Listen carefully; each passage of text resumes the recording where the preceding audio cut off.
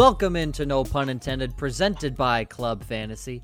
I am your host, Joe Zolo, and we have another amazing show this week talking Vikings, Texans, and the Seattle Seahawks. We're getting near the end of our team previews so far, and we only have a couple more shows left. Joining me, as always, Joshua Hudson, and if you're new to listening to us, Ryan Weiss, who just recently joined the show, I think about a month ago now at this point, right, Ryan? I've been doing all the previews, but I think it was official about a month ago, yeah. So Ryan joins us, and for the third time back on the show, second time by himself, the last time he was with Tommy Garrett with PFN, the one, the only, John Helmkamp, Dynasty Beard. How are you, buddy? I'm good, man. How are you? I can't complain. Josh, I might have to send Tommy the link a little later in the show just to get him we got to keep continuity, you know? Yeah, why not? Well, I saw that Tommy was tweeting about listening to like some early 90s gangster rap about like 30 minutes ago, and he was like, I didn't know it was time to drink, but apparently here we are. So he's probably in a pretty to get him on the show at this Oh point. Yeah, he's probably in a good mood right now if you wanted to hit him up. I wonder if he was doing the Snoop versus DMX versus that was going on. So I think he did that earlier, and then he was going to like, I think I saw some Gangsta's Paradise Lost. There's all kinds of good stuff.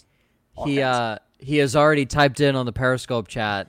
He is here, and he is surprisingly fine, according to his comment. Surprisingly fine. Yes, and to add to the 90s gangster rap, I didn't know that The Chronic is available on Spotify now, and I just found out that Ain't Nothing But a G Thing is on there now. Yes, that's what he was rocking with earlier, too. Oh, my God, that's a top 5 song in the 90s. It's not even a question. Oh, as the kids say, it slaps. It slaps, yes. Slaps so you know what? Since John, you brought it up, Nimble with Numbers asked Biggie or Tupac, and Josh already responded for the Club Fantasy Twitter handle. Josh, you say Tupac. Yep. Give me all the Tupac. John? Yeah, I'm Team Tupac on that as well.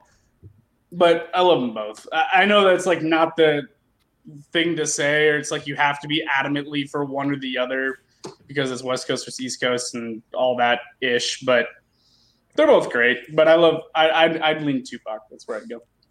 Ryan?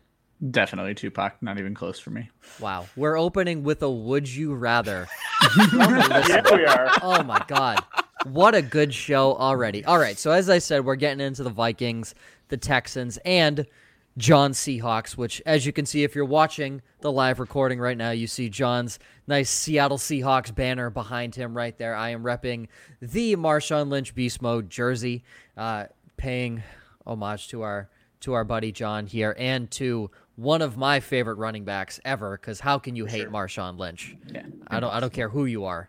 You can't hate Marshawn Lynch. But we're going to start here with the Minnesota Vikings, and if you're new to the show, how we're going to run through all of these team previews is we will be doing the upside, downside, trust fall, and rookies to watch for Josh and Ryan. Then I will introduce my sleeper and IDP, and then we're going to focus in on one of these guys from each team, whether they be a controversy within the fantasy football community or differing opinions from our analysts here on the show. So we'll start here with the Minnesota Vikings.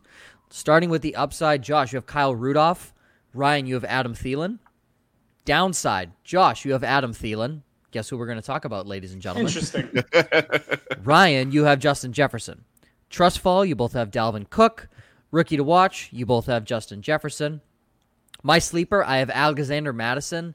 For the record, if Josh did not pick Kyle Rudolph, I would have slapped Kyle Rudolph all over my sleeper because he's wildly underrated, I think. I haven't checked his ADP recently, Josh. I don't know if you know it offhand. I'm checking right now, actually. But, okay, it's tight end 26. Yeah, it's low. I know it's really low. He's being drafted after, like, Ian Tom. He's in the same sentence as Jay Sternberger, and that should not that shouldn't happen. So I would put Rudolph there, but I like Madison simply because he feels to me just like a Dalvin Cook 2.0, just watered down. He's like Target brand Dalvin Cook. So I think if Cook, gets hurt for a couple games, I think Madison can easily fill in. The IDP, I have Harrison Smith. Absolute baller, has been one of the best safeties in the league for a while now. Hard hitter, can do everything across the field. Absolutely love him. But we will start here with the show on Adam Thielen. So Ryan, as I said, you like him. Josh, you don't like him. John, I'll let you start this off here. What do you feel on Adam Thielen heading into 2020? Yeah, Adam Thielen. Are we redraft focused right now? Is this dynasty? Yes. What are we? Redraft. Yeah, this is Redraft. Okay, so redrafts. I like Adam Thielen, and I like him just fine. I'm not in love with him, but he's going right now, according to Fantasy Football Calculator, at the 4.09. That's some really good value for someone that I think has the potential of flirting with top 12. With no more Stephon Diggs there in that offense. Potentially a Dalvin Cook holdout situation kind of looming. We're waiting to see what happens with that. I think Thielen is probably going to see his career high in targets this year. And I think that he's going to get absolutely peppered. So I think he's got a really good opportunity. As long as he can stay on the field for a full 16, I think he's got a really good opportunity to hover between like wide receiver 15 and wide receiver 10. He could finish anywhere in that range, in my opinion. Staying on the positivity train, I'll toss it over to Ryan to just kind of continue before we get to the depressing side of whatever Josh has to say. Ryan, why do you like Thielen heading John into hit this on year? the points I like. I was actually doing some research on this for an article. In games where either Thielen or Stephon Diggs missed the game, so there was a clear-cut wide receiver one, the other guy averaged 8 targets and a 25% target share in those games. So even if there's fewer pass attempts, which I think those pass attempts are going to go up this year, I think he's looking at a great target floor on top of everything. I think you're looking at like 120 target floor with a ceiling, just like John said. He was targeted, I think, 147 times 2 years ago. I think that's about what we're looking at for his ceiling, and he was wide receiver 8 that year. So I think he is a guy with top 10 potential. The OC is going to help that situation. You've already brought up the holdout. They're going to run a ton of 2 tight end sets. So it's really going to be a question of, is Jefferson going to get on the field right away with no preseason, or is BC Johnson, who knows the offense, going to play? It's going to be one or the other. It's not going to be both. And then with the vacated targets, we've seen a lot of that go to the running backs. Do they throw to the running backs more? So, but the thing is, the one constant in all of that for me is Thielen. And like John brought up, if you're grabbing him in the 4th round, on Fantasy Pros, they're showing him starting to creep up to the 3rd round a little bit. I'm still okay with it because you're getting a guy who's going to get you what you pay for with potential to outplay that. So for me, I'm going to be completely honest. This is a very biased opinion on Adam Thielen. It's not so much stats driven for me for why I don't like him, because I see the upside. Like, I have him projected for 129 targets. He's my wide receiver 13. So it's not like I'm, down on him. But when you're creeping into your 30s and you're now starting to deal with soft tissue injuries, I mean, he missed 6 games last year, left 2 others early. Those types of things, they don't just go away. Like, soft tissue injuries, they just stay around. And John, working with Betts, who is, a physical therapist, he's all about this stuff. His whole entire section on Thielen in the Ballers Ultimate Draft Kit basically summed up as this: research indicates that older players are more likely to sustain an additional injury than younger players, with the risk increases 1.3 times per year each year of age. He's starting next year, this coming season, at age 30. Yes, he's going to be the target guy, but at 30 years old, there's a reason that you go out and draft Justin Jefferson, and it's not just because you traded Stephon Diggs. You need somebody that's going to be able to come in there and be that number one guy. I agree. Jefferson's not going to be that this year, especially with where this whole entire offseason has been because of COVID-19. But I just think that when you're looking at some of those guys in the top 10, top 15, top 20, he represents a greater risk, which is why I would fade him when I'm looking in my drafts in that 3rd, 4th, 5th round for a wide receiver. I hear what you're saying, but according to Fantasy Football Calculator, he's going as the wide receiver 22 now. That's a lot lower than what he's at on Fantasy Pros has him at Pros. 14. Yeah. Oh, really? That's a huge discrepancy. Let me check. No offense to Calculator. Calculator's been very crazy this offseason. Interesting. Okay. Where are you guys using so that I can look at the same numbers as you guys? Fantasy Pros. Fantasy Pros ADP. Yeah.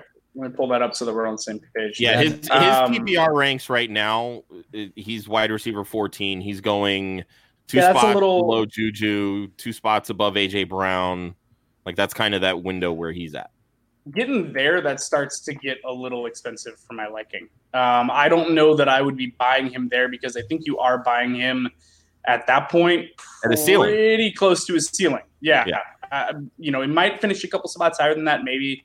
But at that point, I always like looking for value. And if you're saying that a 30-year-old wide receiver is going at his potential ceiling without any injury risk baked in, I don't like that. So that's probably I'd lean a different direction. I'll agree with that. I feel like, though, doing these shows for over a month now, I feel like we've been saying that about every third, fourth, and fifth round wide receiver where we're like, I'll just wait. There's just so much value at wide receiver this year. So. It's true, though. I do want to give a quick shout out to one of our writers, Chris Molina. He just put up a piece on Tuesday where he was essentially talking about the same thing with Adam Thielen. Everybody's talking about the potential upside for the wide receiver one in this run-heavy offense, but nobody's really dissecting what could potentially be that downside. So if you want, check that out, www.clubfantasyffl.com. One thing I do want to throw on, and it's still going to be a run-heavy offense. It's still mainly the same people there. Kubiak was there last year, but Kubiak threw the ball a lot more when he was in Denver. And I'm interested to see with all of this guaranteed money going Cousins' way if they're going to try to unleash him a little bit. So I think we've seen, though, when Cousins has to throw a ton, the team doesn't always win as much. Yeah. So can we also? I think it's kind of a double-edged sword in a way. Can we just point out that Cooper Kupp is going one spot behind him?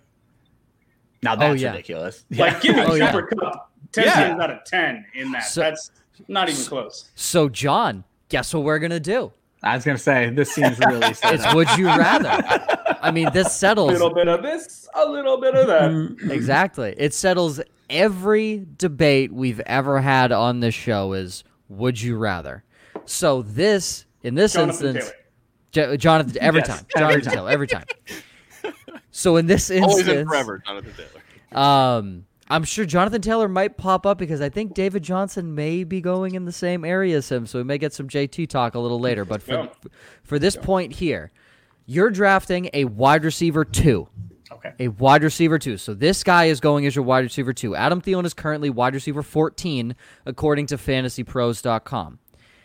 I'm going to start with the wide receiver 12, just because that's the cusp of a wide receiver 1. Would you rather have Juju Smith-Schuster or Adam Thielen as your wide receiver 2? John, we'll start with you. Juju. Josh. I would take Thielen. I'm very down on Juju this year. Ryan.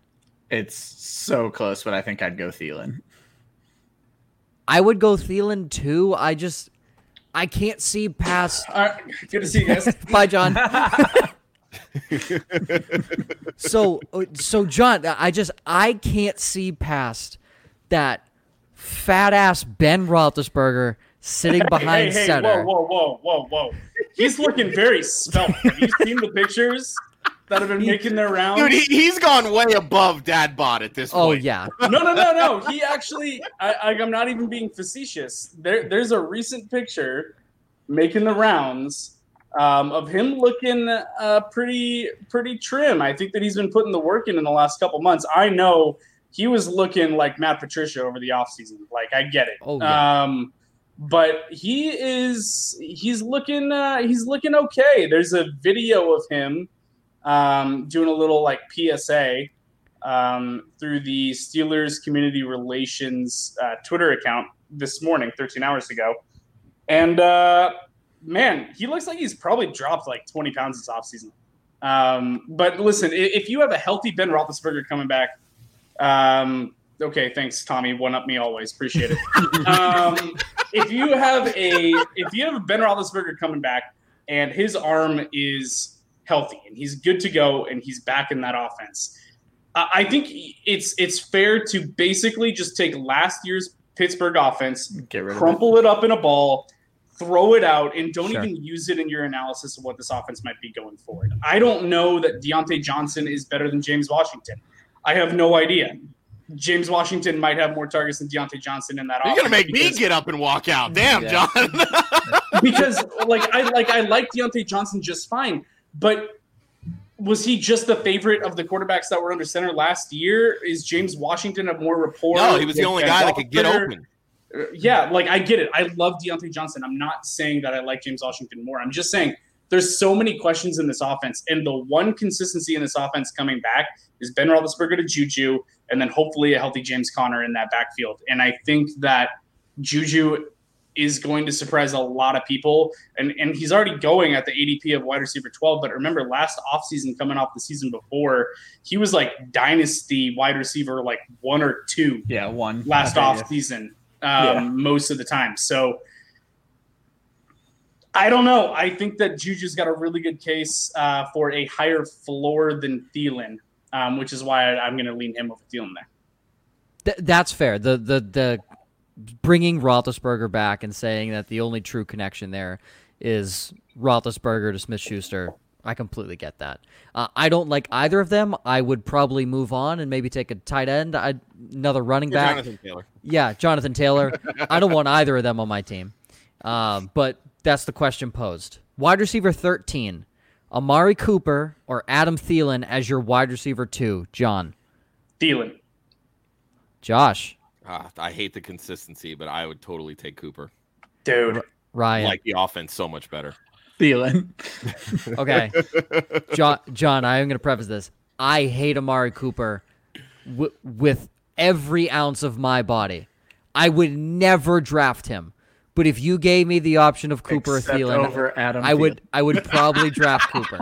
I cannot stress this enough. I hate Amari Cooper. I think his consistency is gross. He is awful. But if you're telling me I can throw him in as a wide receiver 2 and he can maybe drop 55 points for me one week, yeah, bang. and that'll be a quarter of his season. Yeah, it'll be a quarter of a season. In 1 week. 0 the next 2. John, I hate the guy. I absolutely hate him.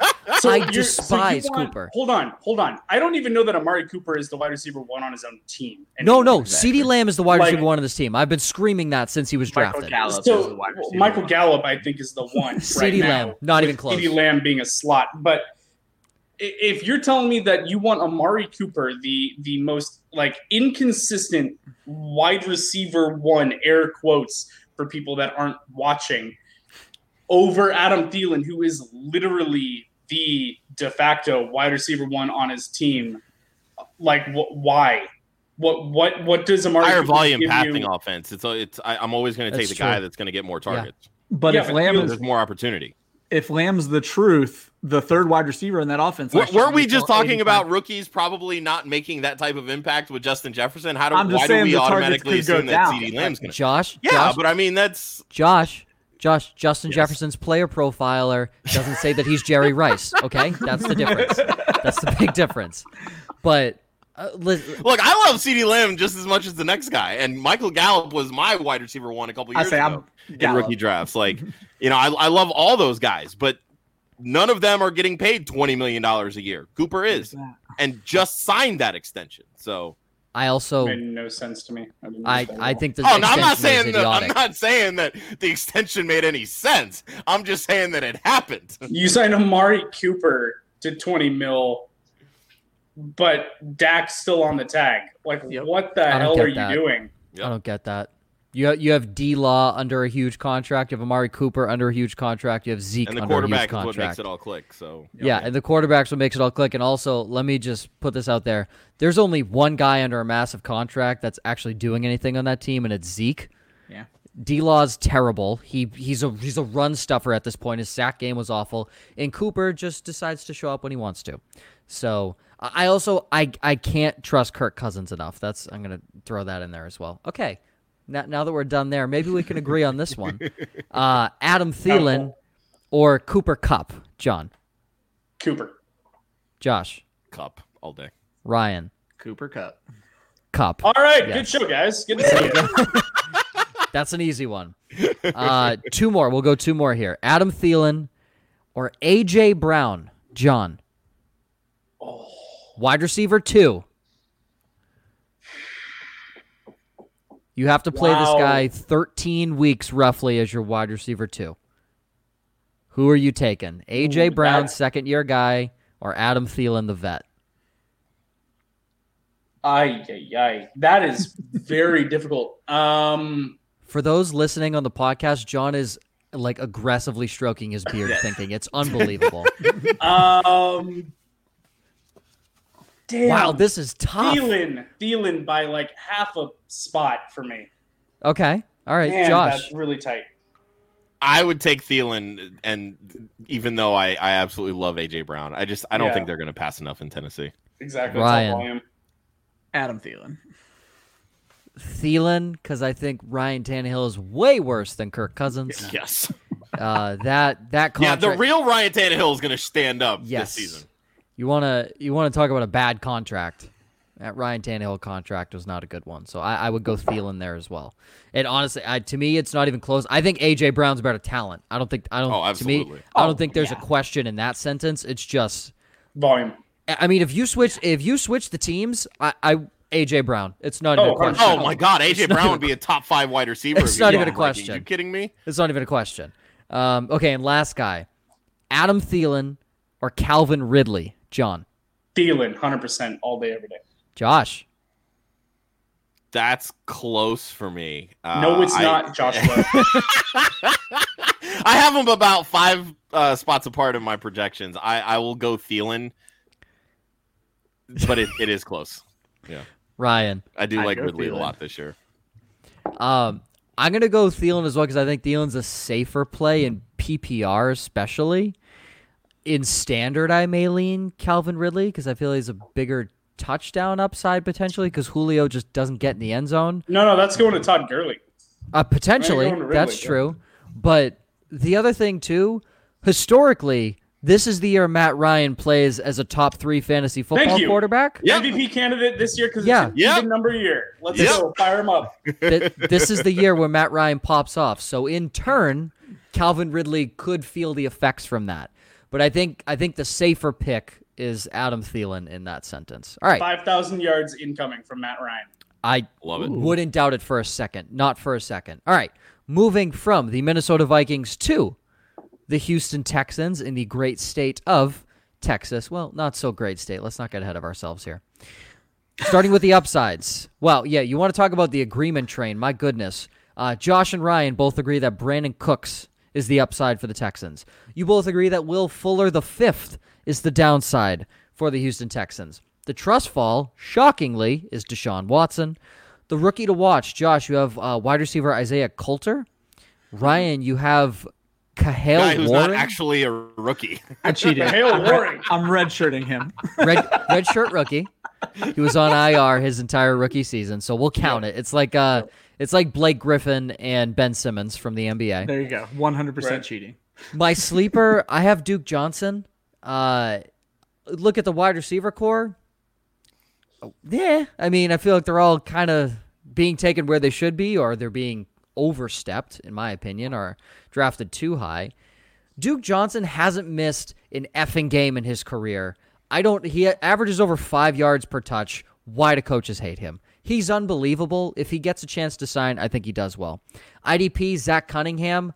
I could easily throw J.J. Watt in the sentence, but J.J. Watt hasn't shined as well in fantasy football in recent years. He's kind of been hot and cold. Their secondary is garbage. Zach Cunningham, there you go. That's not a household name, but he's a guy that's going to get in there, get tackles, and maybe get a couple turnovers to maybe put you over the top a couple weeks. The big guy that we're talking about that hasn't been mentioned yet, David Johnson.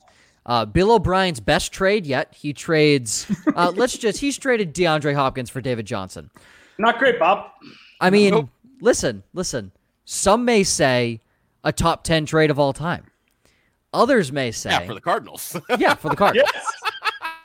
Yes. I mean. As a Seahawks fan, John, you've got to hate that. Oh, my gosh. I saw that, and I was just like. I'm pretty sure every GM in the NFL had to be like, wait, was this seriously? That's all I had to give up to get that guy.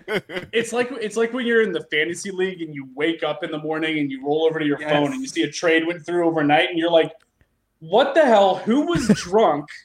And why did they not shop that player? Because they would have gotten so much more anywhere else. Stephon Diggs to the Buffalo Bills went for more than DeAndre Hopkins to Kyler Murray. Not to mention, because I hate O'Brien it. tried to blame it on hate it. contract. the pay up that they have to give Johnson. That's what I'm saying. Yeah, the pay up that they had to give Johnson would have made up for the money they had to pay Hopkins. So it makes literally no sense. Okay, are we talking about David Johnson now? Because I'm about to go for it. Go ahead, John. Back guy, John. Start the conversation. I hate David Johnson this year. I cannot stand it. I don't want any David Johnson shares. I don't want anything to do with this Houston offense at all. Period. I'm basically writing it off. Maybe a late throw on Brandon Cooks, because if he does somehow manage to not get a concussion, which he will get a concussion, and probably miss 4 to 6 weeks or retire. But if somehow that does not happen, then he absolutely has great upside to be a very, very solid wide receiver too. That's the only piece of this offense that I want. Deshaun Watson is going to be running for his life. And on all those plays where it breaks down and he avoids one sack, avoids another, he's like bobbing and weaving, back there, like ducking punches, pops out. And where he wants to go like this and find DeAndre Hopkins it doesn't matter the coverage, just throw the ball up to DeAndre Hopkins and let him come down with it. DeAndre Hopkins is no longer there. So that extra half second, I don't have that safety valve. I think that he's going to take more sacks than he's ever taken. I think that it's going to be very bad news for him. I'm concerned about him holding up from a health standpoint for the beating that he's going to take. I don't want it. David Johnson has not averaged over 4 yards a carry since 2016. Yep. 2016. He's 28 years old, coming off of injuries, going to a new offense with new language, new quarterback, new worse offensive line. Hard to have a worse offensive line than Arizona, Cardinals. But they do. Changing teams, new quarterback, new scheme, new language, new role in the offense in an offseason where there's not going to be any preseason. All of this COVID stuff messing up the opportunity to potentially get on the same page. That one play that we've all seen 1,000 times against Tampa Bay, where it just looked like he was running through molasses and then got killed by the linebacker that was coming in for the tackle, was like, whew, yikes. This is not the David Johnson of old. It doesn't look good. Sure, he's still going to be viable in the passing game. And yes, Carlos Hyde still managed to put up 1,000 yards in that offense last year. But for me, the biggest concern is his health. I don't think he stays healthy and plays a full 16. This offense as a whole is going to really struggle, I think, to get the ball down the field and be able to score points. So his scoring upside is going to be very limited. I'm out. There's so many other options with higher ceilings, more upside than David Johnson. I do not want at any price. I don't want him. Him and Le'Veon Bell are the two running backs that are literally just dead to me. I'm not going to touch either one. So, Josh, Ryan, there anything more to add? I feel like John kind of covered everything. No, I think he hit a great comp there with Le'Veon Bell. And then another one that falls in that same is David Montgomery, where they're guys who are going to get a ton of carries, but we just don't know what they're going to do with them. So even if he stays healthy, he could see 250 carries and not crack 900 yards, and that's just not going to be great fantasy output. And I think John hit it best, where there's not going to be the scoring opportunities. David Johnson, when he's good, it's because he finds ways to score touchdowns. I don't know that he's going to have that in Houston. And right now he's going as the RB21. I'm guessing that's somewhere in the 4th, 5th round. That's usually where I'm starting. Yep. And that's usually where I'm starting to look for that wide receiver value. So again, why am I going to take, John said it best, a guy at his ceiling when I can grab these wide receivers that are going so late? Michael Gallup is usually going right around there. Terry McLaurin. Those are guys that I want to get my hands on. So, yep. All day them over David Johnson. So yeah, David Johnson's efficiency is just awful. I mean, his yards after contact per attempt has steadily decreased since he broke out in 2016. And even that breakout wasn't great. He was 31st out of 66 running backs in yards after first contact. No, he's never been good at that. Yeah, it never been good. And he broke 71 tackles rushing and receiving. And he's still that's not what he does. The run blocking grade per Pro Football Focus last year for the Cardinals was 24th. Yeah. Is that good? No, it's not. And Houston was worse. Houston was worse at 27th. Yep. Okay. Carlos Hyde got as many yards as he did because of his ability to break tackles. He broke 44 tackles total, 41 rushing, 2.78 yards after first contact. You know who was even higher than that? Duke Johnson, 3.64. He has been top 5 in the NFL the last 2 years in yards after first contact per attempt, and nobody gives him the football.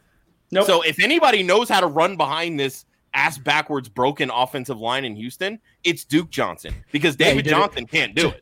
And he Josh, did it in Cleveland for all I was those about to years. say, you know how to run behind a bad offensive line. Yeah, 'cause he and came like from to Cleveland. me, all of the value with David Johnson lies in his receiving ability. That's it. That's the only And thing. I mean, are we even sure that he's going to get that in Houston? Because Bill O'Brien, over the 5-6 years that he's been in Houston, he doesn't throw to running backs. A couple times he he's might. topped 18%.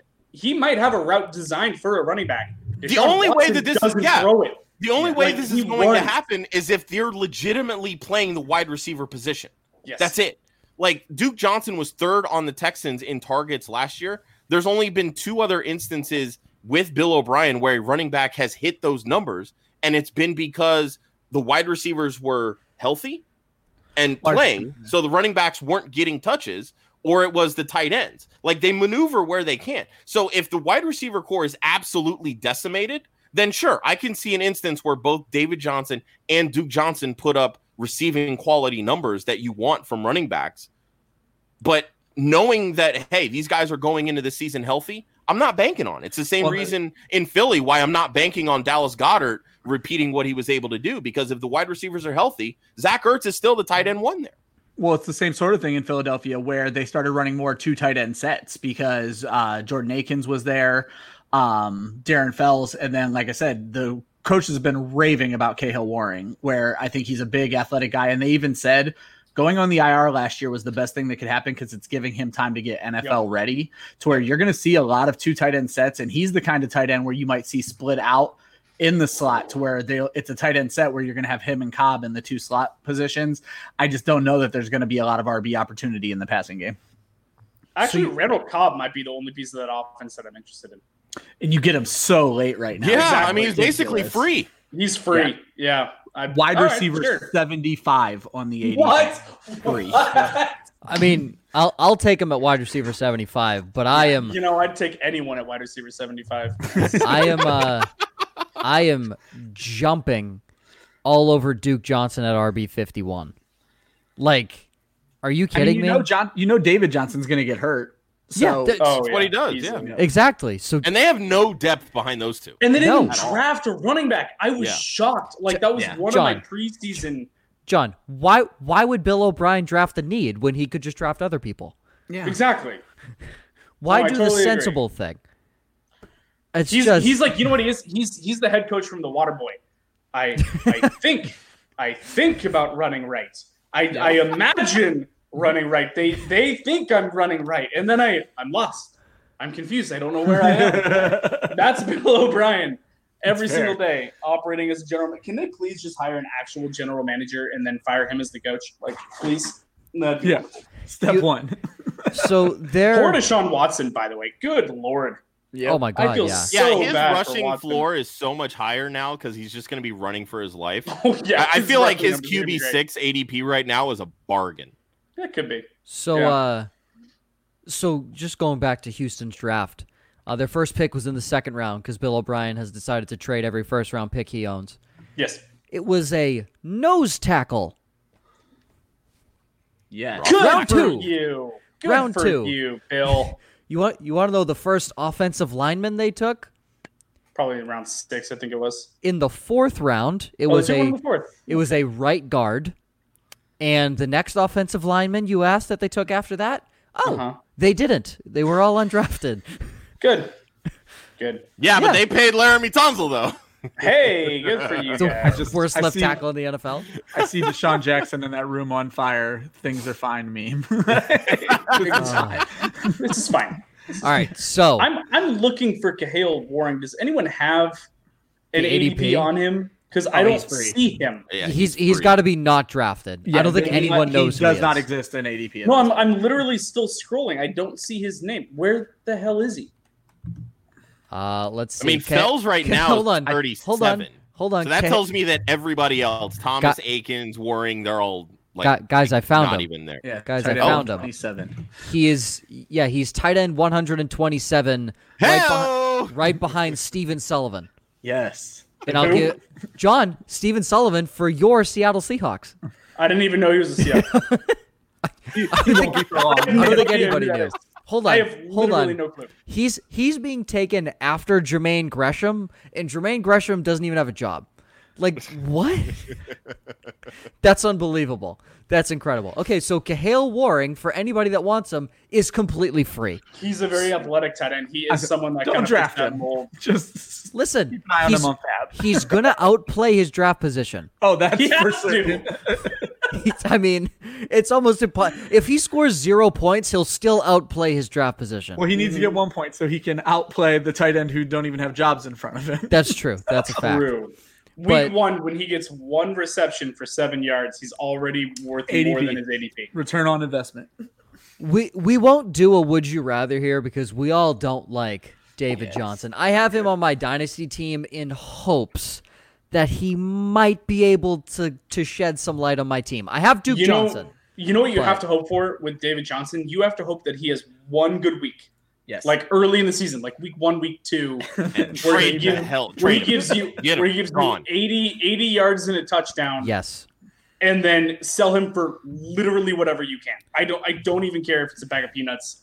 You have to hope he puts Just up make sure one they're good broiled. week. I mean, Oh. at this point, I could sell him for like a 2025 fifth round pick, maybe. So maybe if he's 2025. Who former Hall of Fame NFL player's kid is in high school right now? That's going to be eligible for the Deion 2025 Sanders? draft. Maybe, yeah. I think Deion that Sanders' sounds kid's a about right. quarterback, I Frank believe. Gore. No, oh, he's in college. Frank Gore Yeah, Jr. that's is what in I'm college saying. now. Yeah. Oh, he's Uh, already played 2 years? No, he's going this year. He's an undersized running back going to Central Mississippi State. I Maybe think. he gets maybe he redshirts. Does Yeah, that if get he him to red shirts, 25? he'd be 2025, man. Is that an All right. HBCU, Central Mississippi State? We need him to come out early so Dang. him and his dad can play at the same time. Yes. I Oh, swear yes. that that's what Frank's waiting for. I swear that senior is just like, Could I want to play with my kid. Like whatever you team he's imagine- on has to get him.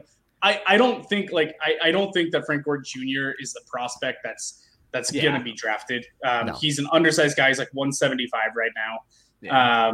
He's smaller. He looks okay. But you have to know that whatever team Frank Gore is on, whenever Junior comes into the league, he's just gonna go knock on the GM's door and be like, "Can you just give my kid a 1 year undrafted free agent, small time contract so we can play together?" And they'd probably be like, "Yeah." I Sure. love the knocking segue, John, because somebody's actually coming in to crash the party. So No way. yeah, give There he it is. up for Tommy. Shit. Tommy Garrett, And that was PFN. quick. I hope his headphones Welcome are in, Bluetooth. Tommy. What's up, everyone? How are John- you, sir? John I'm has good. full on left. He's going to get some more herbal tea whiskey. Yeah. Yeah. And he'll come back with a giant diatribe written about Jonathan Taylor by the time he comes back.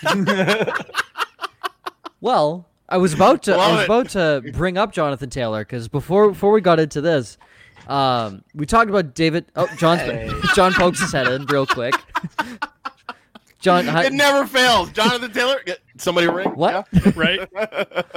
So It's like Beetlejuice. Say it 3 times tonight. Pop out of nowhere. So John, I always enjoy your little JT rants. So I'll give you like a couple minutes here. So a couple guys here. We talked about David Johnson's taken as an RB2 right now. He's like smack dab in the middle. He's currently going RB20. Way too high. I think everyone agrees here on this show. So guys being taken in the same breath as him. Leonard Fournette. Now, someone Fournette. speak out if you believe that any of these guys should not be taken over David Johnson. We're just going to assume that they should be until Yeah, someone 100%. says otherwise. Yes, pretty until much, someone says something different. Leonard Fournette. Le'Veon Bell. Mm-mm. Okay, that's I fair. think David Johnson is slightly less dead than Le'Veon Bell to me, and that's as kind as I can put it. Now, is Okay, that more there we go. because of Bell or is that because of Adam Gase? Yes. Yes. It's the offensive line. It's Adam Gase. Yes, but they made offensive line improvements, John. Mackay Some, Becton, like- Not baby. saying much. Mekhi Becton ran like a 4.95 40 at 300 and whatever he is. He's like that was like the most 350. insane. Yeah, it was like the most insane he- 40 I've ever seen. Like He's other a big than- boy. Yeah, he was moving. It was it was impressive, but that's still just one spot on a line. Like, good, you got Yeah, one. they added player, most that's of the guys fantastic. they added were all depth pieces. Like none Right. of those names really just kind of like, oh, I want that guy blocking. for No, me. but I will take David Johnson for his potential receiving upside over Le'Veon Bell. I'll give him that That's fair. caveat, and That's that's why fair. I go that way. Chris Carson, Carson. oh, Carson, Melvin Gordon, No. Gordon. DJ's at 20. James Conner. Connor. Connor. I'm going to skip over 22 for a sec. Devin Singletary. That's I where think it I would gets take close Johnson. for me. Yeah, We're getting I would close go there. Johnson. Yeah. That's a pause. Wow. Yeah. Like, yeah, Buffalo is going to be more of a run-focused offense. But we don't know the effect of Zach Moss on that team. Plus, once you get inside the red zone, you have to worry about Josh Allen too, stealing some Yep. carries. Yeah, we were just talking about this last week. Buffalo running backs have scored 9 rushing touchdowns in the last 2 years total. Yikes. So, yeah. Yeah. Yikes. No bueno. Singletary has 0 touchdown upside, and I don't think he offers even near what Johnson could from a receiving perspective. Okay. Agreed. I'd go DJ, I think. 24 is David Montgomery. Montgomery. Yeah. Yeah, So I have that- Johnson higher, but I think I would still take Montgomery. So that's the end of your RB2s, but RB22 is the one, the only, the love of John Helmkamp, Oh, none other than Jonathan Taylor. Do we even need to ask? Do we Yeah, need to right. ask or No, he's going way too late. middle of the Yeah, fifth it's- round? Now that in redraft, that sounds right for this weird off season, for not getting Yeah. on the field, for all that. Listen, he's taking over that backfield. It's just a matter of when. It's not if. Marlon Mack is like he's only like $2 million against the cap. He's going to be a very, very inexpensive backup to Jonathan Taylor before long. It's just a matter of how fast Jonathan Taylor gets acclimated to that offense, to the language, stuff like that. That offensive line is absurd. Yep. The thing is, he's going to make one run probably early in the season, like week 1's against Jacksonville. He might only get like 8 to 10 carries against Jacksonville, maybe something like that. And Marlon Mack's probably going to get, 12, 14, somewhere in that ballpark. He's probably going to have less carries than Marlon Mack week 1. But he's going to make one run where you look at it and you go, I know for a fact that Marlon Mack could not do yeah. what Jonathan Taylor just did. And it's going to be so hard for them not to just feed that guy, especially against that really bad run defense. I mean, he makes one with that 4.39 speed at that size. It's going to be pretty. I'm really looking forward to it. He's going to break at some point. I think that ADP for JT makes a lot of sense. If you wanted to reach on him around earlier, that'd be fine. I don't want him as more than my RB2. I prefer him as an RB3 in redraft, because you are baking that risk of like, when is he going to like fully take over this job into his price at that point, and you're not sacrificing your early season while you're waiting. But whenever he does take over that job, he's going to have more of an impact down the stretch this year than Miles Sanders had down the stretch of last year, is the way that I like to put it. He's going to be a league winner for the stretch run of the season, in my opinion. A great So- comparison to this that I heard on the Fantasy Footballers the other day is, if these superstar, like everyone is projecting Taylor to be a superstar, but everyone's saying Sure. the same thing as John, when's it going to happen? But if you were told Ezekiel Elliott's going to miss the first 4 games of the season, Saquon Barkley is going to miss the first 4 games, when are you drafting those guys? And they're not going to fall out of the 2nd or 3rd round. No, So they're not. Taylor in the 5th could end up being a great bargain if all you're waiting is 4 games. It's just a Yep. question of, is that all it'll So- take? So Ryan, you talk about the first 4 games. The first 4 games for the Colts are the Jags, Love the it. Vikings, the Jets, and the Bears. The Vikings and the Bears have solid run defenses. They're very good run defense. The Vikings can waver here and there, but it tends to be only in the division. Right. See Aaron Jones last year. Yeah, Yeah. Aaron Jones. From week 5 on, You're never letting that go, are you, Tommy? I'm in the same boat. From week 5 on, they play the Baltimore Ravens in week, I think that's 8. outside of that, I'm going to be honest. I think the toughest run defense they face is Tennessee. Yeah, And I don't think Tennessee. Cake. It's It is absolute. cake. It's a cup. They play the Packers. They play the Lions. They play the Raiders. They play the Texans and the Titans twice. It's an absolute cupcake schedule when it comes to run defenses. Like Jonathan Taylor could average 6 yards a carry With behind that line, offensive yeah. line. Yeah. It's like that offensive line. I think if you were to say who's the best run blocking offensive line, you'd have to argue that Indianapolis could be number one in the NFL. No, you don't have to say Indianapolis. You just say Quentin Nelson. Quentin, It's that beast. he's a road grader. Like Yeah. I love the way that he's just Pancake City. Like I'm just gonna start calling him IHOP. It's just I like absolutely fantastic. Watching Jonathan Taylor run behind Quentin Nelson for the next 4 to 6 years that they give him an extension is gonna just be so beautiful. They have the easiest strength of schedule for running backs in the entire NFL this year. And whenever Jonathan Taylor does take over that job, and it is happening, he's going to be a locked and loaded running back one. For the point you record, brought up about them going against Jacksonville in week 1 and about he can possibly break that long touchdown run. Yep. Who was it that Derrick Henry made his big plays against? It was Always Jacksonville. Jacksonville. So it fits up Always, perfectly yep. to match up. Listen, for the record, the Colts, per Pro Football Focus, second highest run blocking grade among the total offensive line. Who they Who's give first? are the Seahawks one? Actually, the Hell Eagles no. are. The Eagles were. Yeah. Oh, Okay. I could buy that. John, I say the Seahawks because the Seahawks offensive line only knows how to move forward. They have no clue how to move backwards. Yeah, Seahawks were actually Not wrong. 17th. Really? Yeah. Yeah, they're not what they used to be. Okay. Well, I think another interesting.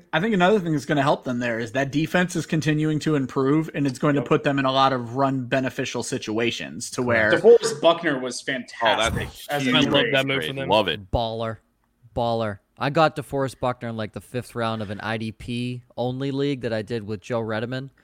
I was shocked he fell that far. Buckner's going to absolutely go off in that And division. I know he was terrible last year, but they also added Xavier Rhodes. Rock Ya-Sin played really well as a rookie last year. Malik Hooker. Mm-hmm. I mean, it's a team that's starting to come together on defense. So Darius Leonard. I mean, their defense is Darius solid. Leonard goes. Yeah. All those second Baller. round picks and no first rounders are finally starting to pay off. Yes. Yep.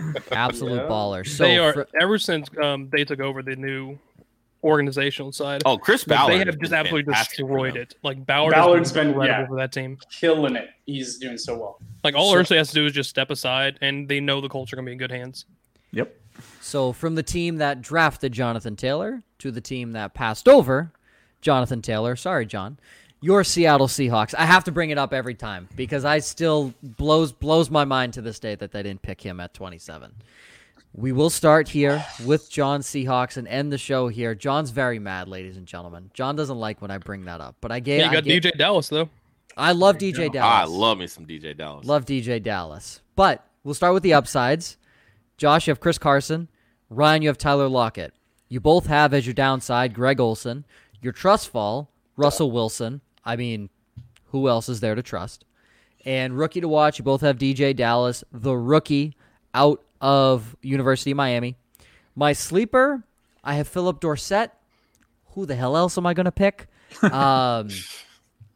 I assume he slots in as the wide receiver 3. Yeah, I think don't. so. He does, right? That's my guess. It's him or um, David Moore. What about I like David Moore, what but about I think tight end Scott Sullivan? who? Oh, I thought it was Steven Sullivan. I don't even remember his name anymore. tight end 126. I liked him better than Thaddeus Moss coming out of LSU personally, but that's just me. Okay. And then my IDP, I have Bobby Wagner. For those that don't pay attention to defense, for how pants off John is for Jonathan Taylor, I'm the same way for Bobby Wagner. Good. He is bar none since Luke Kuechly left, because I thought Luke Kuechly overall was the best middle linebacker. Bobby Wagner, another stratosphere. It goes Bobby Wagner and everybody else. In fantasy football, there is a very close comparison to Blake Martinez because Martinez just rakes in the tackles. But in terms of an actual football player, my two favorite players in the league are Aaron Donald and Bobby Wagner. Bobby Wagner Wags is amazing. Wagner is the best linebacker in the NFL. If Aaron Donald wasn't in the league, I would say Bobby Wagner is the best player in the league. That is how much I like Bobby Wagner. No, I I don't play IDP. How close is, we were just talking about the Colts, Darius Leonard to Bobby Wagner as far as linebackers go? People have Darius Leonard rated higher. I mean, Darius Leonard's rookie year in the league that I played in, he scored 307 fantasy points.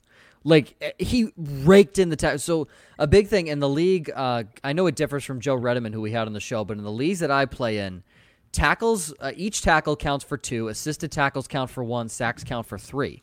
So tackles really play more into what your points are going to be.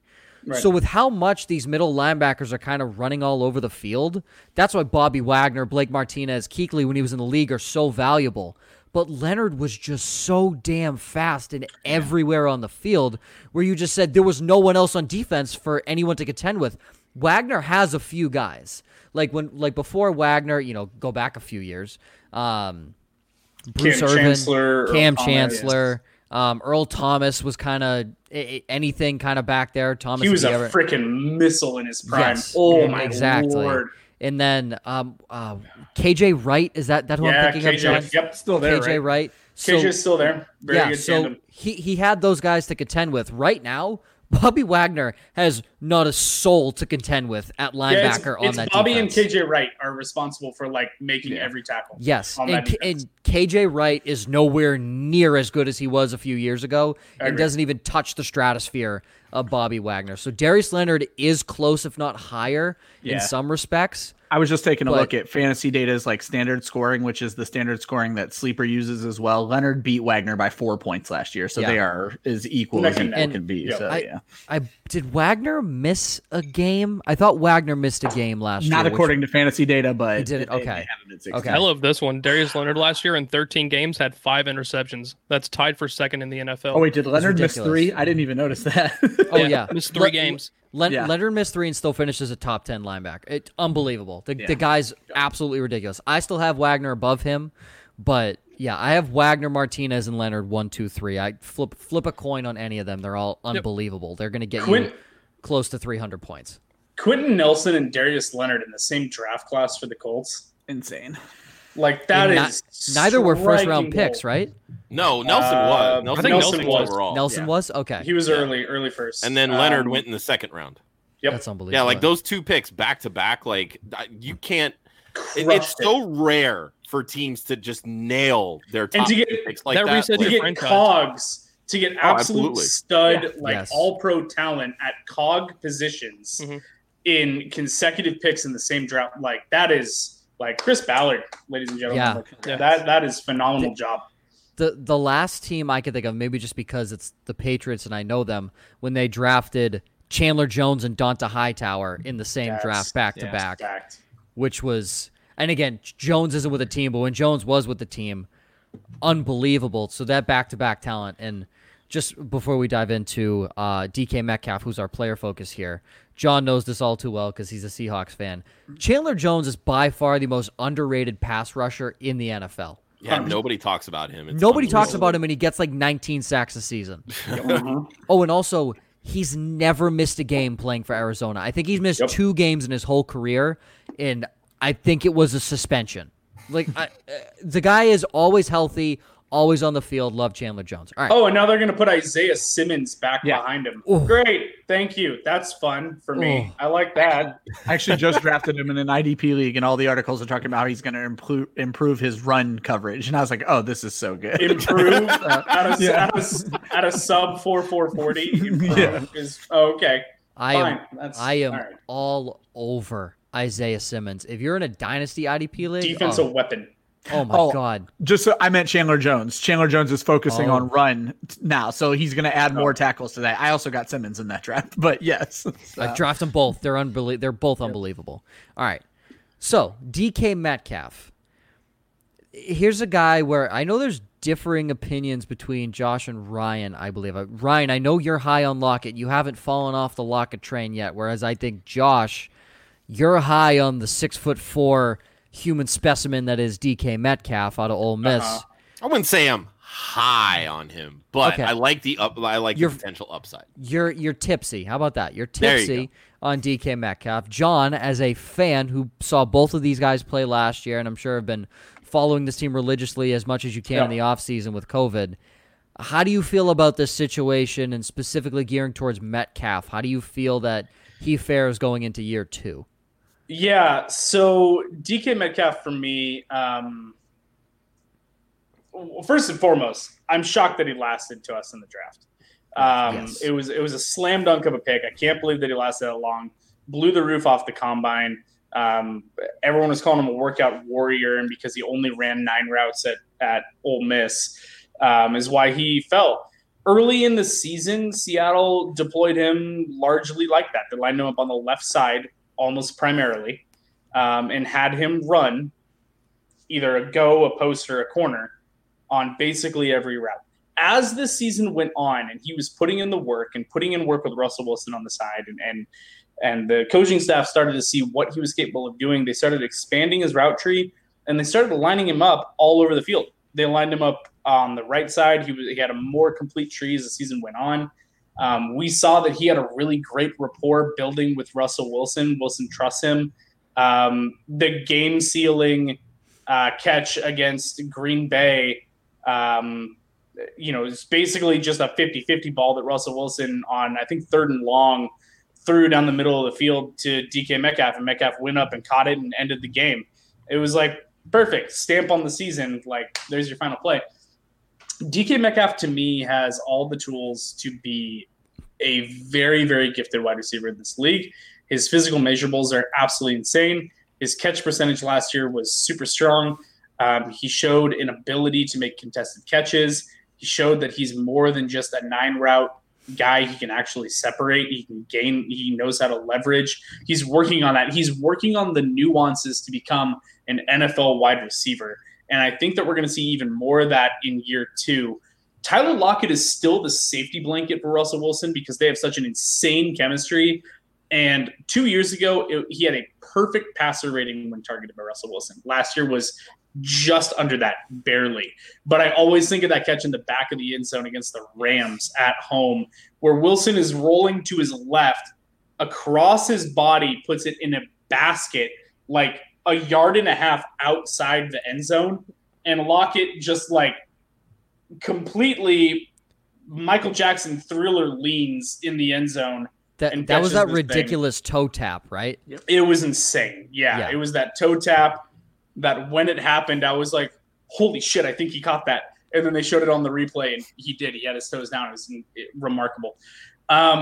That chemistry is going to make it hard for DK Metcalf to really, truly ascend to like an elite status. But I think that that's coming. So for 2020 specifically in redraft purposes, don't get overhyped on DK Metcalf and think that he's about to break out to be a wide receiver 1. I don't think that's happening. But I think that he's a very, very solid wide receiver 2. I think that he and Lockett are going to finish the year with very similar numbers. I think that they're going to be like a 1A, 1B in that offense this season. I wouldn't be surprised if down the stretch run, DK kind of overtakes Lockett, especially as a touchdown producer, as a red zone weapon. I think that he gains a little bit more of that role because of his sheer size and athleticism. Both those guys are going to be incredibly valuable. Both of them kind of hurt each other's value in a sense. I don't think either one of them finished inside the top 12, but I think both of them finished inside the top 18, probably somewhere in that ballpark range.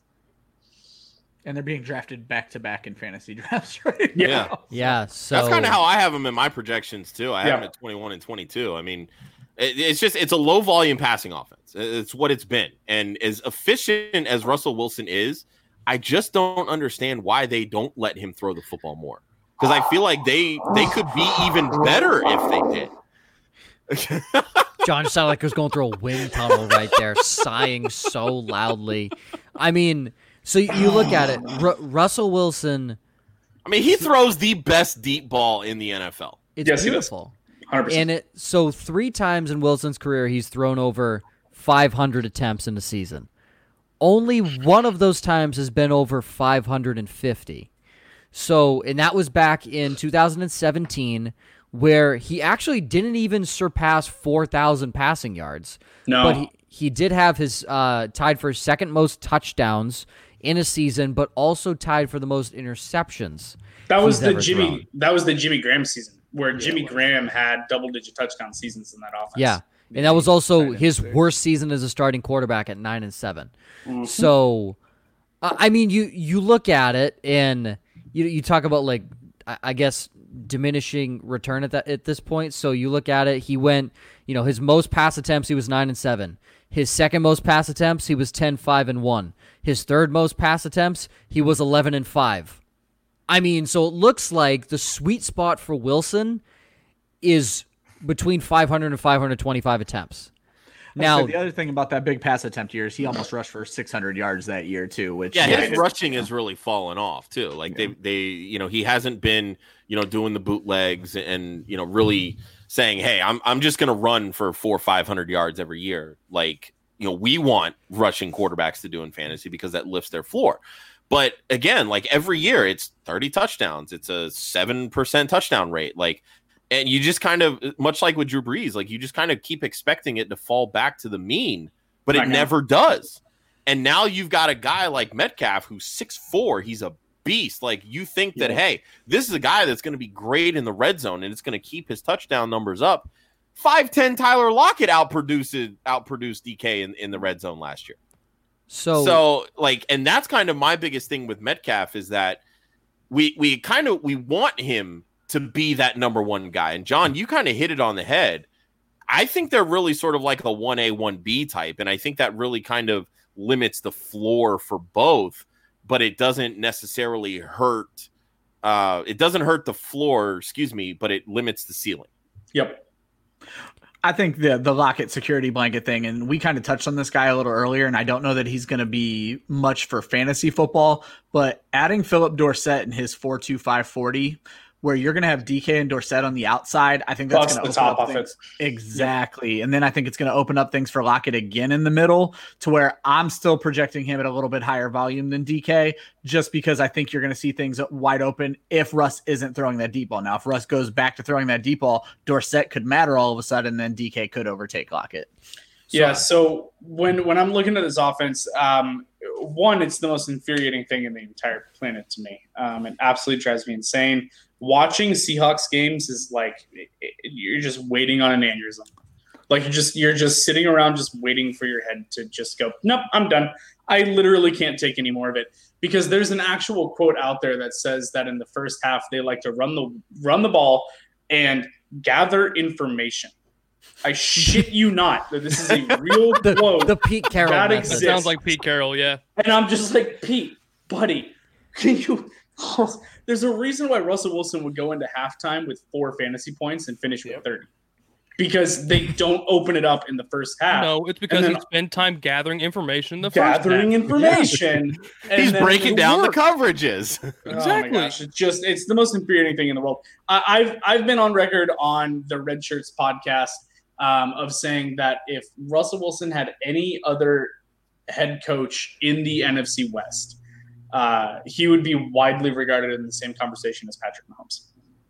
Not only that, he'd actually get MVP votes. Oh, yeah. That just stop it. That blows my freaking mind. It is the most insulting thing in the entire NFL right now that Russell Wilson has not received a MVP vote at all. Baker Mayfield has. Russell Wilson is not. Well, and then if you want to add to the insulting, all the trade rumors that have come out where it's like the Seahawks almost traded him to the Browns. The Seahawks talked about trading him to the Bills. And it's like, what the hell? Why are you even considering this? Well, because the Seahawks as an organization, they're notorious for they have a conversation about everybody. It doesn't mean they're actually intending on doing anything, but it's that whole information gathering philosophy.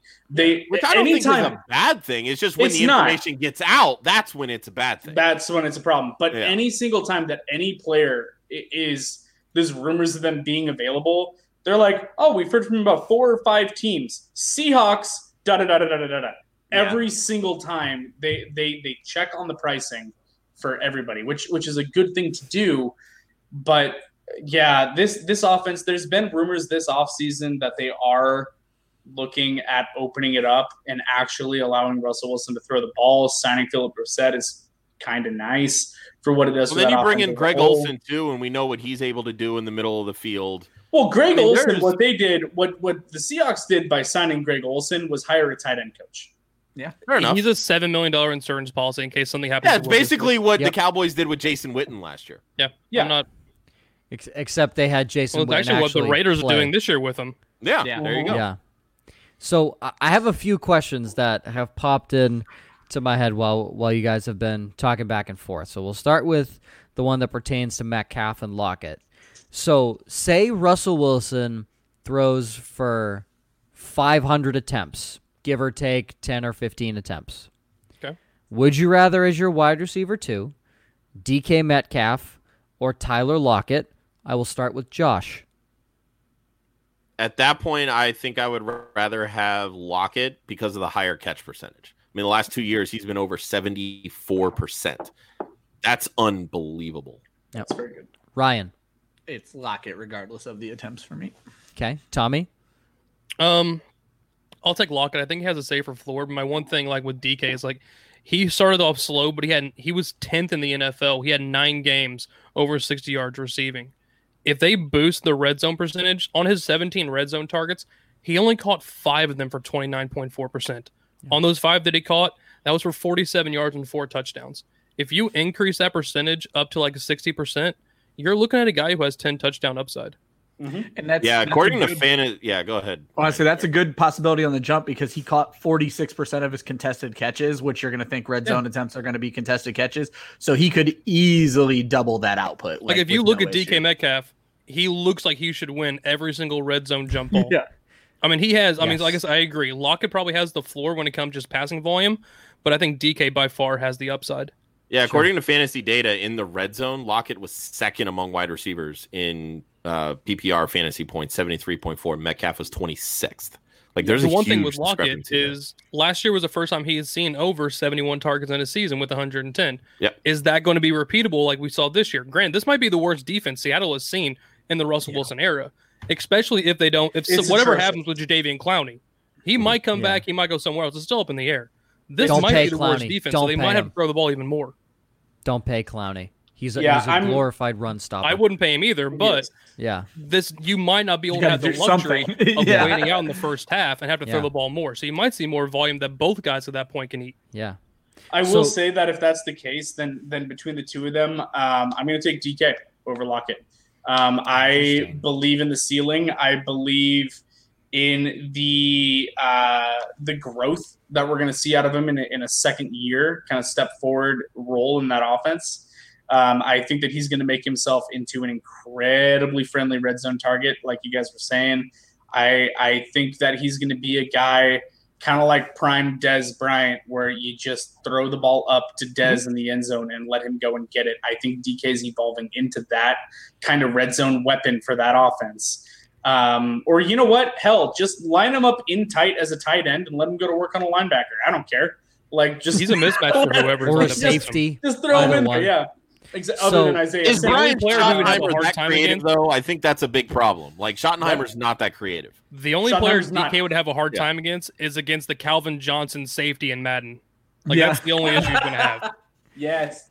Or, you mean Isaiah Simmons? I was about to say Isaiah Simmons. He's called Isaiah Simmons now. That's who it is. So exactly what it is. I was expecting to hear a little more Tyler Lockett in this conversation for the 500. So the next question I wanted to pose was, if Wilson throws for 560, give or take 10 or 15 attempts, who would you rather, Tyler Lockett or DK Metcalf as your wide receiver 2? Josh? I think at that point I would probably lean Metcalf because I think he would easily get double-digit touchdowns. I agree. There's a very high percentage that he could top 1,400 yards at that point. Ryan, I know your answer. You're Tyler Lockett. Yeah, close. you're all Tyler Lockett. Tommy? If he throws for 560, give around that range, DK Metcalf ends up being a low wide receiver 1 for the season. John? Preach on it. Agreed. Same thing. I think that at that point, if this defense is that bad, and they were just ranked PFF's worst defensive line in the NFL. They didn't address pass rusher at all. At all. No, and what they did what they did though. Now listen, Jonathan Taylor was available on the board, but let me tell you, so was Patrick Queen at linebacker. But I'll tell you what we got. We got a 4th round linebacker at the 27th overall pick. I'm really, really excited about that. Wait, watch that dude ball out this season. Right? I would love it. They say that he reminds them of when they scouted Bobby Wagner. That's what they are saying about this guy. That he looks like Bobby Wagner. He would have been available in the second That's putting so much on a available in the 3rd, Josh. Okay, exactly. He doubled down. Take Jonathan. He threw Taylor. the ball in the Stop end it. zone. It's okay. I'm holding out. I'm holding out for Najee Harris next year.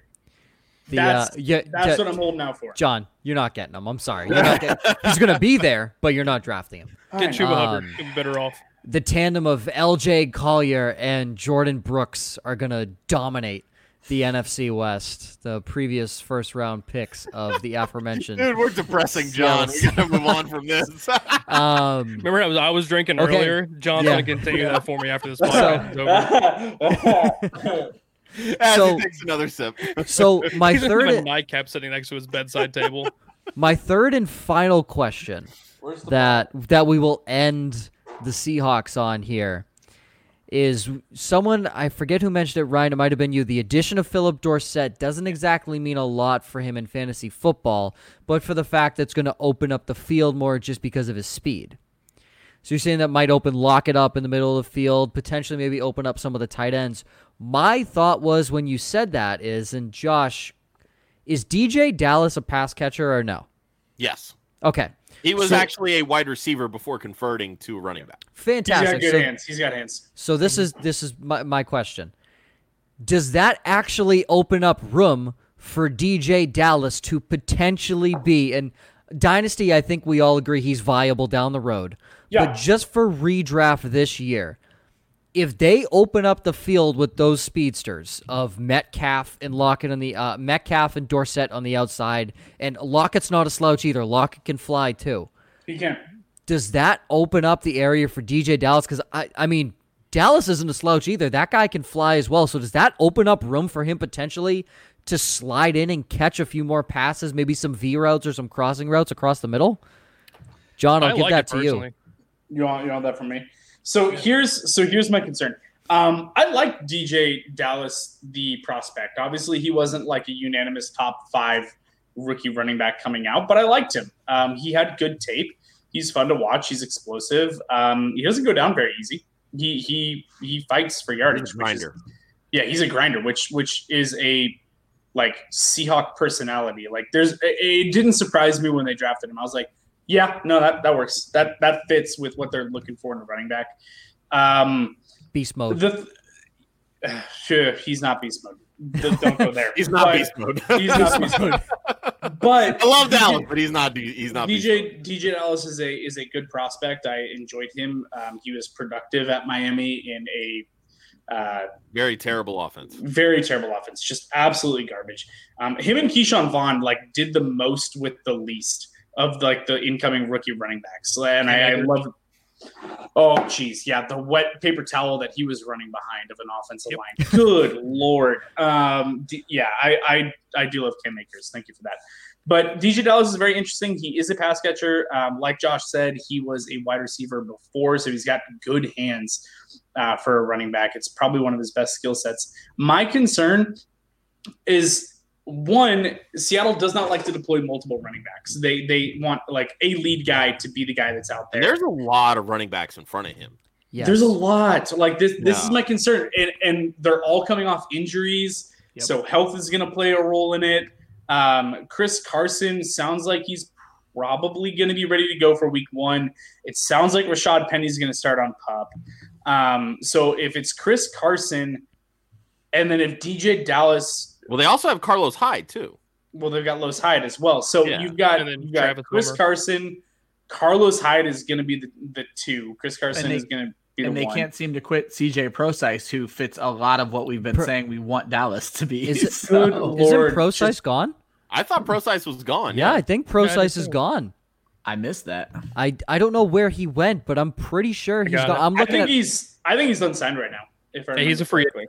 Yeah, I was Okay. gonna say I'm My looking bad. at our lads right now. So the depth chart is our lads has it. Is Carson's the 1, My apologies. Hyde's the 2, Don't worry, Ryan. Penny's we'll the figure it out, 3, but Probably not. DJ Dallas is the 4, Travis Homer's the 5, and then you have 2 guys who were undrafted, Patrick Carr and Anthony Jones as.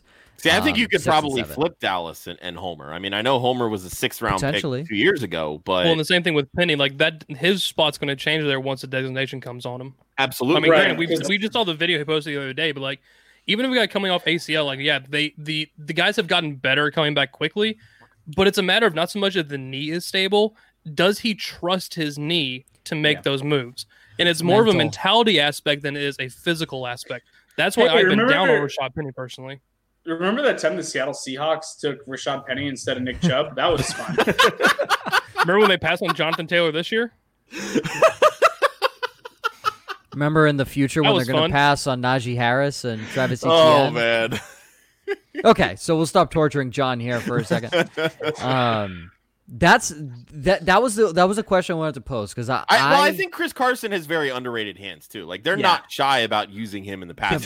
He took over 50% of the RB targets last Yeah. year. But so- how which is nice. how long till he fumbles 5 times in the first quarter of week 1 and then gets They benched? don't care because they love Yeah, him. they don't care about care. it. I mean, they Do keep not trotting care. him out there. Like, Oh, pile of I mean, garbage. Chris Carson finished as an RB1 last year as running back 12, I think, at the end of Yeah. the season in PPR. It's unbelievable And, to me. and he his gets completely draft forgotten spot about right in now draft. is just criminal. Like, it He's makes one of the best zero values sense of the to me. running back Yeah, position for an absolutely. RB2. He has a Absolutely. fantastic floor as long as the hip is fine.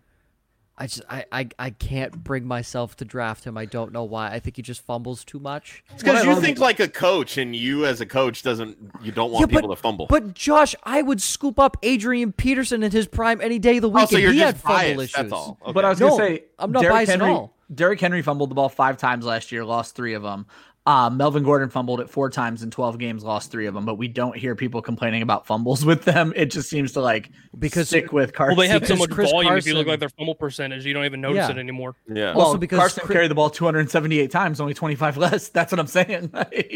But Chris Carson fumbles 3 times in a quarter. Like, didn't he fumble 3 times in week 1 of last year? Yes. I was gonna say, yeah, it happens Something like in big burst games. I can see that, so they're more memorable. It's unbelievable. It's 7 He fumbles. gets. He But gets that was even when they had yipped. Rashad Penny fully healthy, and they still didn't even take They him off the still field. didn't give Yes, up. I don't. He get just it. he gets the yips. Like when he puts the ball on the turf once, then That's a bad game. Yeah. it's a bad game. Like he gets in his head about it, and Sure. it becomes a problem even more so. But they love Chris Carson. They love what he brings to that offense. They Yeah. love the mentality, the approach. I know that Seattle really loves to allow people to compete, and whoever's best is going to get the gig. But when you've got a 7th-round pick and Chris Carson beating out your 1st-round pick, Rashad Penny, time and time and time again, Rashad Penny at this point just looks like a bust. Like it's just not going to happen for Rashad Penny. And he was a 1st-round draft pick. The only skill player they've taken in the 1st round, I don't even remember how long it's been since they took a running back or a wide receiver. I'd have to go back. I'd have to look. It's been a minute since they took a skill player. And he's just, his pain. what is it? I said I'm gonna look it up just for your misery. Thank you. Appreciate it, Tommy. Good to see you, bud. Good having you. I know Yeah. they've taken a Buddy. couple like tweener linemen like towards the tail end, but a lot of times they've either traded their 1st-round picks. Like I So- know the one year they traded their traded first, out, like, Percy Harvin. half- So Like I half the found time it. They traded out. I found it. So of first round picks, the last skill position offensive player that they took was back in 2002. Yeah. That was before Any Carroll. any guesses to who it might be? This was we're going to end the show on this before we do a wrap up with a couple announcements here. 2002. It was pick 28 in the 1st round. He came out of Washington. I There- looked it if- up, so I'll if- I can answer abstain. because I cheated. Yeah. Yeah. Okay, so Ryan and Tommy are out. John or Josh, if any of you get this, I will Venmo you $200 because there's not a shot in Cheat. hell. I you cheated. Never know mind. I'm that back in the game. Bro, that's White Claw money. I'm good to go now. White Claw money. There is no way. Tommy, you have my phone number, right? I'll Right. hook you up, man. We'll split it. So I'll Text even it give. and I'll give you 100 of it. I'll even give you the position. I'd be a careful with that. He's a tight end. No guesses. Oh, Daniel Graham. No. Who? No. Oh no, I know who it is, and I'm drawing the blank. Jeremy Jeremy. That was Stevens. Stevens.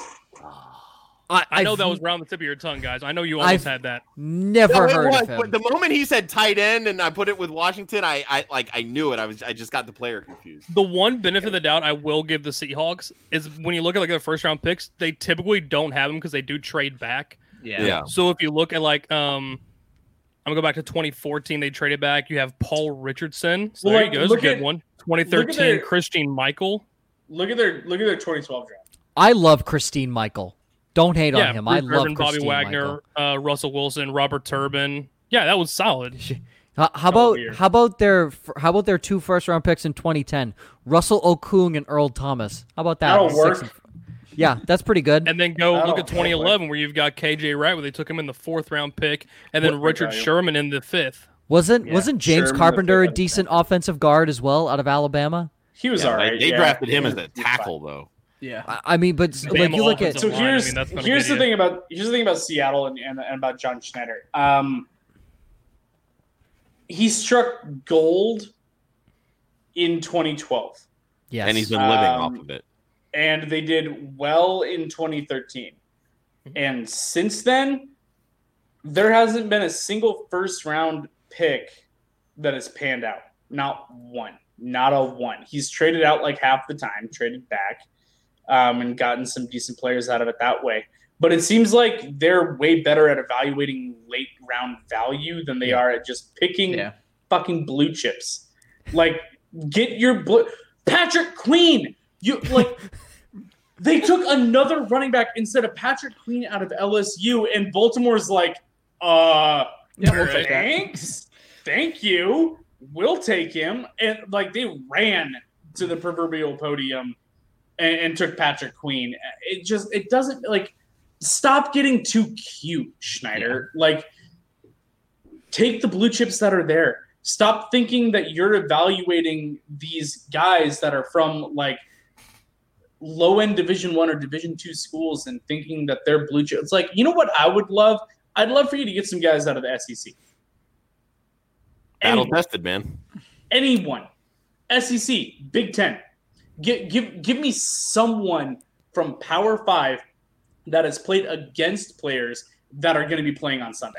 Yeah. Like, just go get those guys. Yeah, Patrick because Queen is the Pac-12 biggest defenders, whiff. not that good. No, So- they're Big 12 not. defender, No, they're not that good. So the last 2 guys they drafted from the SEC, 2011, James Carpenter, offensive guard out of Alabama.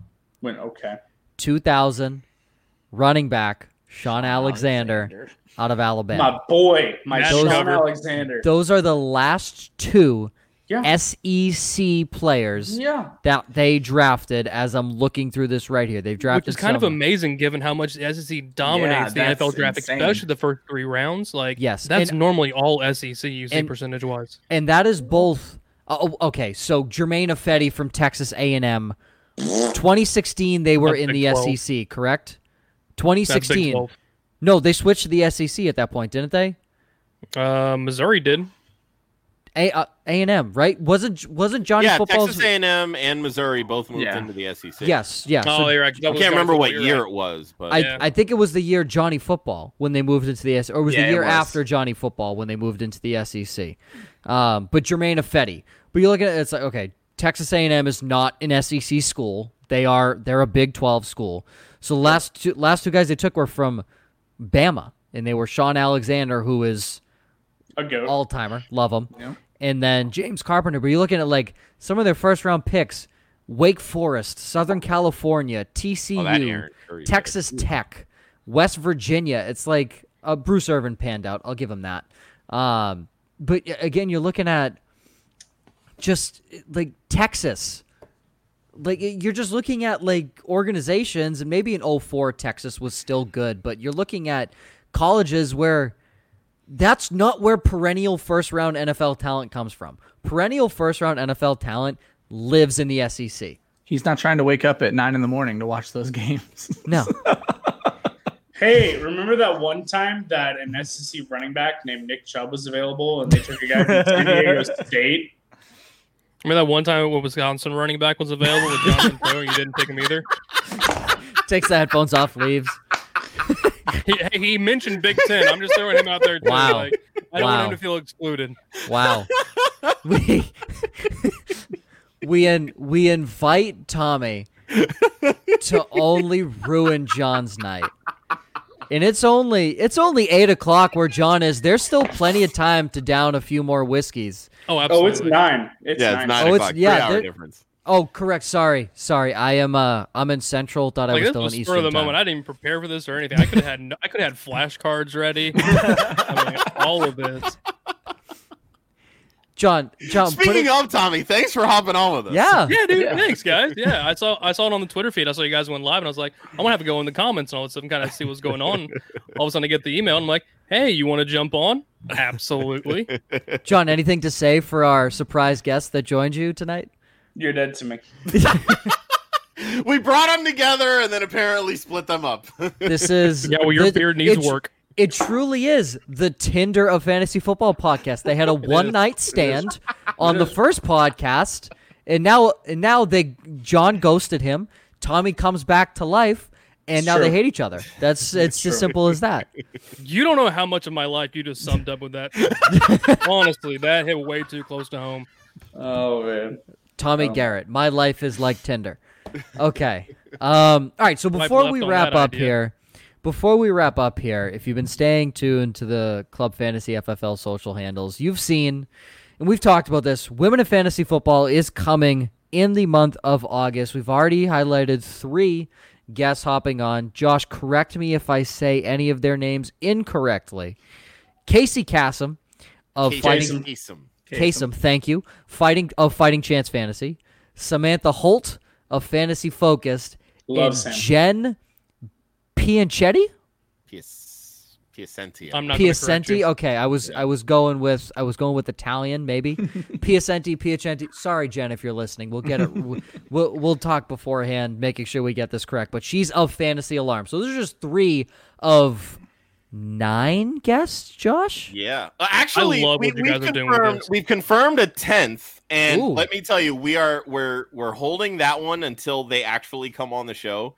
But let me tell you, it is going to make the entire event, and we've got some huge names that are coming on, and one of the biggest ones we're announcing on Friday. It's going to be awesome. You guys do not want to miss these shows. It is going to be so much fun. Huge shout out to Faith and Stepmom Lauren for taking over and hosting these shows. Ryan and Faith have essentially booked all of these guests. Yep. It has been so much fun just putting this whole thing together and doing everything that we're doing behind the scenes and drawing some attention to women in the fantasy football industry, because I feel like it's something that needs to show some light on it. Women in sports in general. And John, Exactly. we know you guys, Red Shirts, partnered with Yeah. Ball Blast. Yeah, and that's something that I just wanted to touch on real quick. Completely agree with that entire sentiment. Red Shirts Fantasy Football Podcast, we just partnered up with the Ball Blast girls, Michelle and Kate Majuk, to form one brand where we're housing our multiple podcasts underneath that one umbrella. We've got one website, ballblastfootball.com. It's fantastic having kind of a larger team like this. We've got, the 5 of us at the head of it. We have 8 staff writers under us. We're putting out an article or 2 every day during the week right now, 2 to 3 podcasts. Actually, I think we're closer to about 4 podcasts a week between the 2 of us right now that we're putting out. But just to touch on that kind of topic, it's so important. It's absolutely crucial. I think I know we're running really long here, but it's so important to talk about. It's okay, because it's worth saying.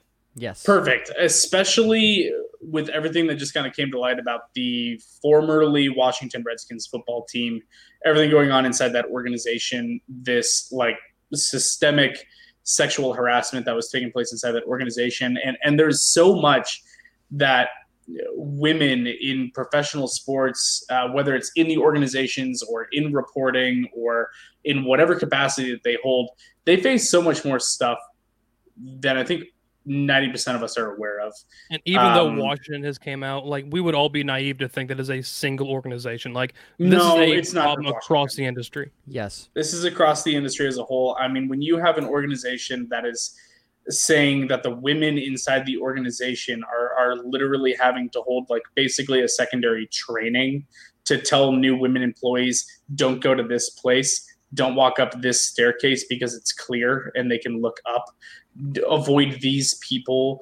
It's just absolutely garbage. The amount of harassment that they face on an in-person basis, and then the remarks of discrediting and just absolutely crapping on these women online, people hiding behind a keyboard, bashing them, just like, stay in just all of the sexist comments that come at these people.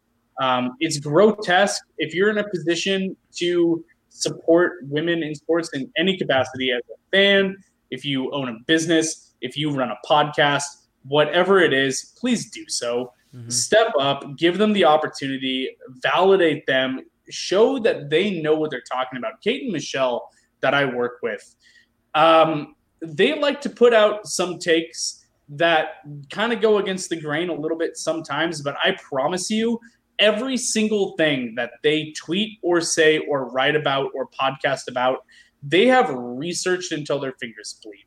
They do so much research on analytics, on stats, watching film. They put so much effort into what they do, and they know what they're talking about. And to discredit them just for being women is naive and, quite frankly, R-rated. Ignorant. It's complete bullshit, and it needs to stop. Yep. So please support women in sports in any capacity that you can. We are thrilled to be partnering with those two. They know their stuff. They bring great content to the brand that we're all pushing forward, and we're thrilled about that opportunity. And I will absolutely be tuning in on all of these women in fantasy football posts that you guys are doing, all these podcasts that are coming up. Hell yeah. And to add on to that, someone that I know just from working in sports in general, on the team side and on the agency side, one of my connections, Sydney, she's created a Twitter page called Support Women in Sports. It's at Support W Sports. The first letter of every word, including that W, is capitalized. So give them a follow on there. But something they had just tweeted out just under an hour ago was a poll asking, ladies, have you ever experienced harassment while working in or competing in sports? Out of 216 votes, 77% of them said yes. So this is something that just John kind of summed it up. I won't even dive into it any more than we need to, but John summed it up to a T. Unacceptable, shouldn't happen. These women have the exact same right, privilege, whatever you want to call it, as men do to be in this industry, to do exactly what we do. We're all anyone can have an opinion. My ass has an opinion. I don't do any freaking research. So like we know. Yeah, I don't do any research. Mine is all opinion based and what I see with my eyes. John said Kate and Michelle will sit in front of their laptops, computers, whatever it is, and they're going to meticulously research every little thing so that way when you try and trash them on the internet, they make sure that they're backed up. But it's like someone, like any of us on here, we could say whatever we want, but 9 times out of 10, we're probably not going to get that backlash. But no. If a female said the exact same thing, they're going to, start throwing these random questions out there. It's like, what do you mean? Back it up, blah, blah, blah. It shouldn't be that way. And worse than that is, and the one thing that drives me nuts is nobody's ever attacked my ugly butt for my looks. And they go after these girls' looks. Ryan. And I'm like, come on. Are you serious? Like, yeah, this isn't about fantasy football anymore because you can't beat their points in fantasy football. So you have to try to make it personal. But like I said, we've been talking about this forever and we'll talk about it a lot more. But that's the part that drives me nuts is you're not even coming at them for their fantasy takes anymore. And that's where it gets ridiculous. So it does. And bye, Tommy. Yeah, Tommy. I was gonna say, I guess we lost Tommy. Tommy DC'd. So for Tommy, I will say you can follow Tommy. Oh, there he is. He's back. There he's back. You can follow Tommy at Tommy Garrett PFN. Thank you for joining late in the show here, Tommy. John, they can follow you at Dynasty Beard. And where can they find your Red Shirts and Ball Blast podcast? Yeah, everything is housed at ballblastfootball.com. You can find the links to both podcasts, all of our articles, consensus rankings, our Patreon. There's so much content, and it's continuously growing. We'd love for you to join us. A lot of really good things in the works. Some really great tools that we're excited to be kind of developing and putting out there, hopefully over the next couple months. It's going to be good stuff. We're really, really having a lot of fun over there.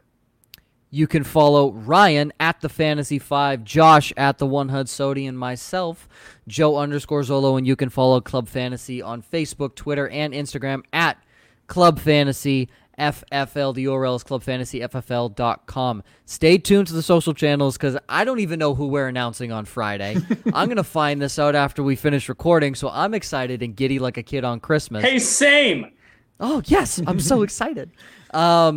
You can, if you're listening to the podcast or listening on 97.3 Sunshine Jams in Fort Lauderdale, Miami, you want to interact with us, you want to listen, watch the live recording of the show. It happens Wednesday nights. We did do a later recording tonight, just simply because we have our buddy John over on the West Coast. We got to accommodate here, but most nights going to be at 7 o'clock Eastern PM.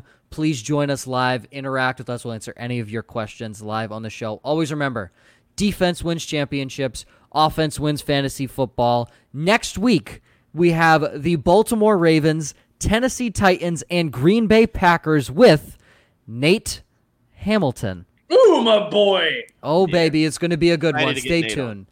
And we will see you next week. Later, guys.